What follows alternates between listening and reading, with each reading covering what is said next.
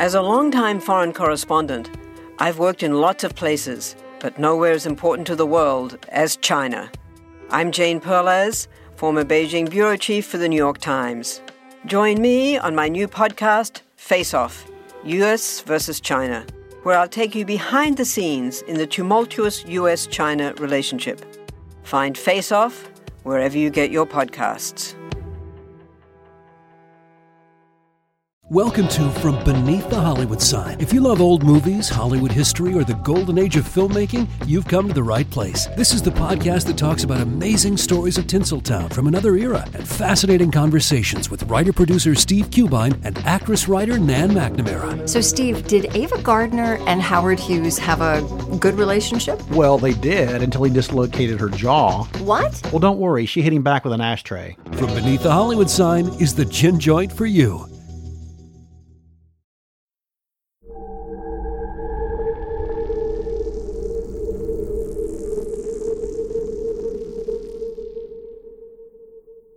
Hey y'all, so last week we went on down to Vicksburg, Mississippi and explored the haunted history of the McRaven house. And what we found was that the legend surrounding the original owner of the house was intertwined with a man that was well known for not exactly being all that great of a guy. It was a man named John Murrell. Basically, John was what they called a land pirate out on the Natchez Trace. Cool name, right?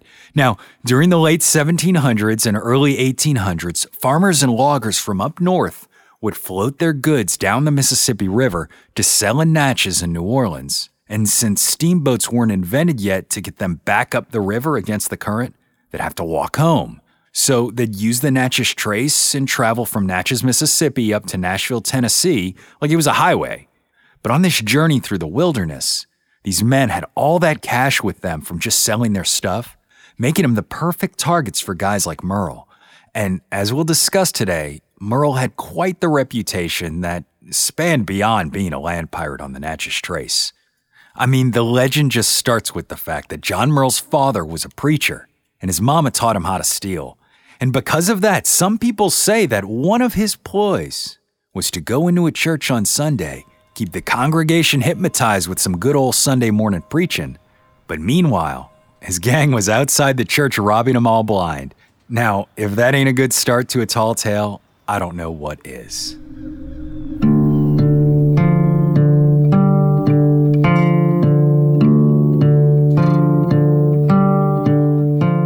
John Andrews Murrell was born in Virginia in 1806 and raised in Tennessee. He was one of 8 children. It's said that Murrell's father was a Methodist minister, and his mother operated a brothel when her husband was out riding his circuit. The Murrell boys clearly took to their mother's side more than their father's, as they were all known to have engaged in criminal activity of some form, whether that was stealing horses, grand larceny theft, or counterfeiting. In fact, John's youngest brother, Jeffrey, was even said to have operated a brothel of his own before he turned 20. Unsurprisingly, John Murrell got himself into a bit of trouble over the years as well. As a teenager, he was sentenced to 6 years in prison after being tried and found guilty of being a horse thief. But this punishment hardly put a stop to John's way of life, and there's a good chance it might have even bolstered that determination to live outside the law.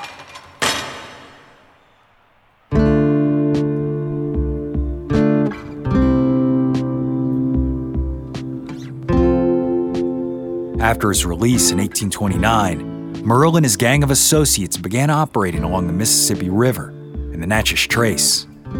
The men were quite simply highwaymen, stealing from travelers on the trace. But in addition to acting as thieves, they also stole enslaved people to resell to other men. And Murrell was so shameless that if he discovered the stolen man had been labeled as a runaway, with a reward offered for his capture, he'd approach the owner with information and claim the prize himself in spite of his own involvement.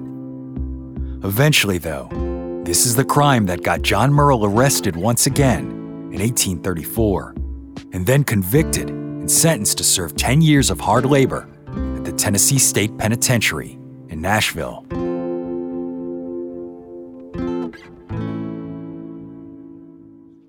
A man by the name of Virgil Stewart, who may have actually run with the outlaw, provided the most damning testimony in the case. Stewart claimed that he'd been hired to retrieve a stolen slave from Murrell, but when he caught up with the infamous highwayman, he decided to ingratiate himself into the gang as a strategy to accomplish his goal. Yet Stewart was not successful, and the enslaved man was never found. Perhaps unsurprisingly, Murrell's testimony painted him as a heroic character who captured Stewart, claiming that he was the dastardly highwayman. But the ruse was pretty transparent, as anyone who knew Murrell was aware of his propensity for mistruth. Now, as for Virgil Stewart, it's unclear exactly how he became involved, and possibly even why. He is responsible for the capture of John Murrell, and it was on his evidence that Murrell was convicted. But many believe his story was completely fabricated in order to make himself the hero, and that he was in fact actually a thief in the Murrell gang who merely turned on the man after some sort of falling out, or possibly even just in an attempt to profit off his capture.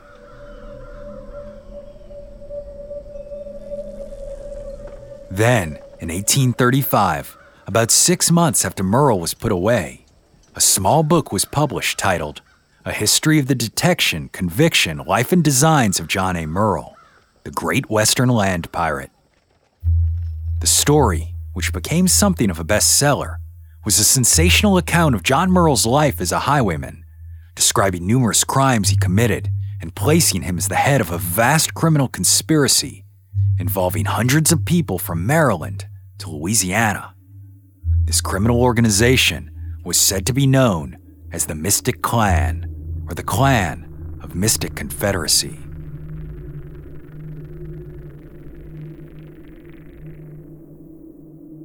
According to the book, John Murrell was quite a talkative fellow who loved to brag about what he had done, and he told the author, a man by the name of August Q. Walton, that he had a greater plan in store for his Mystic Clan. He intended to grow it so large that on Christmas Day in 1835, they would incite a slave uprising all across the South, allowing members of the group to seize political power in cities up and down the Mississippi River, places like New Orleans and Natchez. Obviously, this revelation struck a nerve with many in the South, who lived in constant fear of an event of this nature. And as a result, a wave of paranoia took over southern states, particularly Mississippi. Now, every outsider who came into a town was deemed a potential criminal in league with the Mystic Clan. This is what led to the Murrell excitement in Vicksburg. There, a group of gamblers from out of town, men who were already seen as having unsavory reputations, were convicted during a sham trial and executed as co-conspirators to a plan that didn't actually exist. After all, it's widely believed that this book, supposedly authored by August Q. Walton, with later editions listing H.R. Howard as the author, was actually written by none other than Virgil Stewart.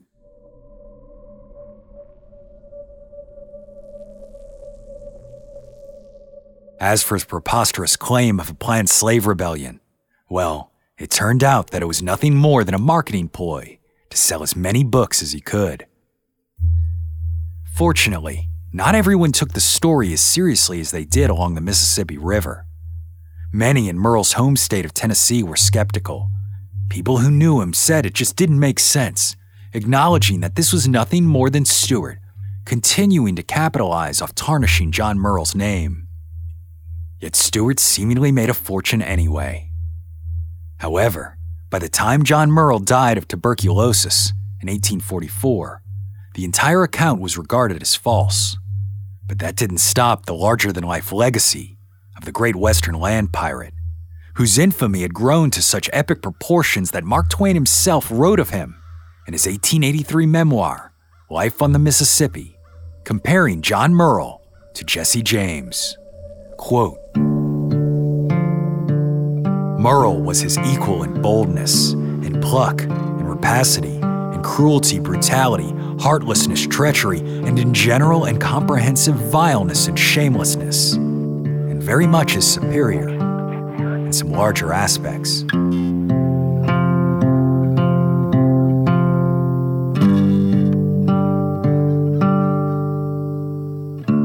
My name is Brandon Schexnayder, and you've been listening to Southern Gothic.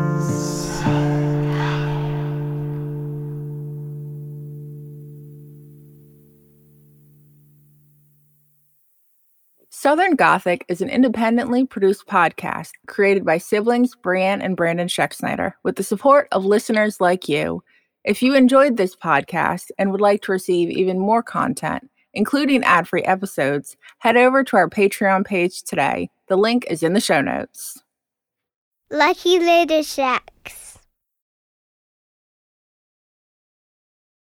What do you get when you take two childhood friends with a passion for unexplored history and a whole lot of booze? You get us, Queen's Podcast. And here at Queen's, we are spilling the tea on all kinds of women from history. From New Orleans voodoo queen, Marie Laveau, to Marie Antoinette, and everything in between. Each queen is paired with a cocktail recipe that will totally get you in the mood to hear the fun, dramatic, and juicy stories of fascinating women from history. Listen wherever you get your podcasts. Cheers! Hello, my name is Matt, host of the Pirate History Podcast. Pirates rank among the most mythologized and romanticized of all historical figures. It can become easy to forget that pirates were real people that had real-world concerns. If you like tales of high-seas adventure, daring do, and also want to learn more about who Blackbeard supported to be king, you can learn more about all of that at the Pirate History Podcast.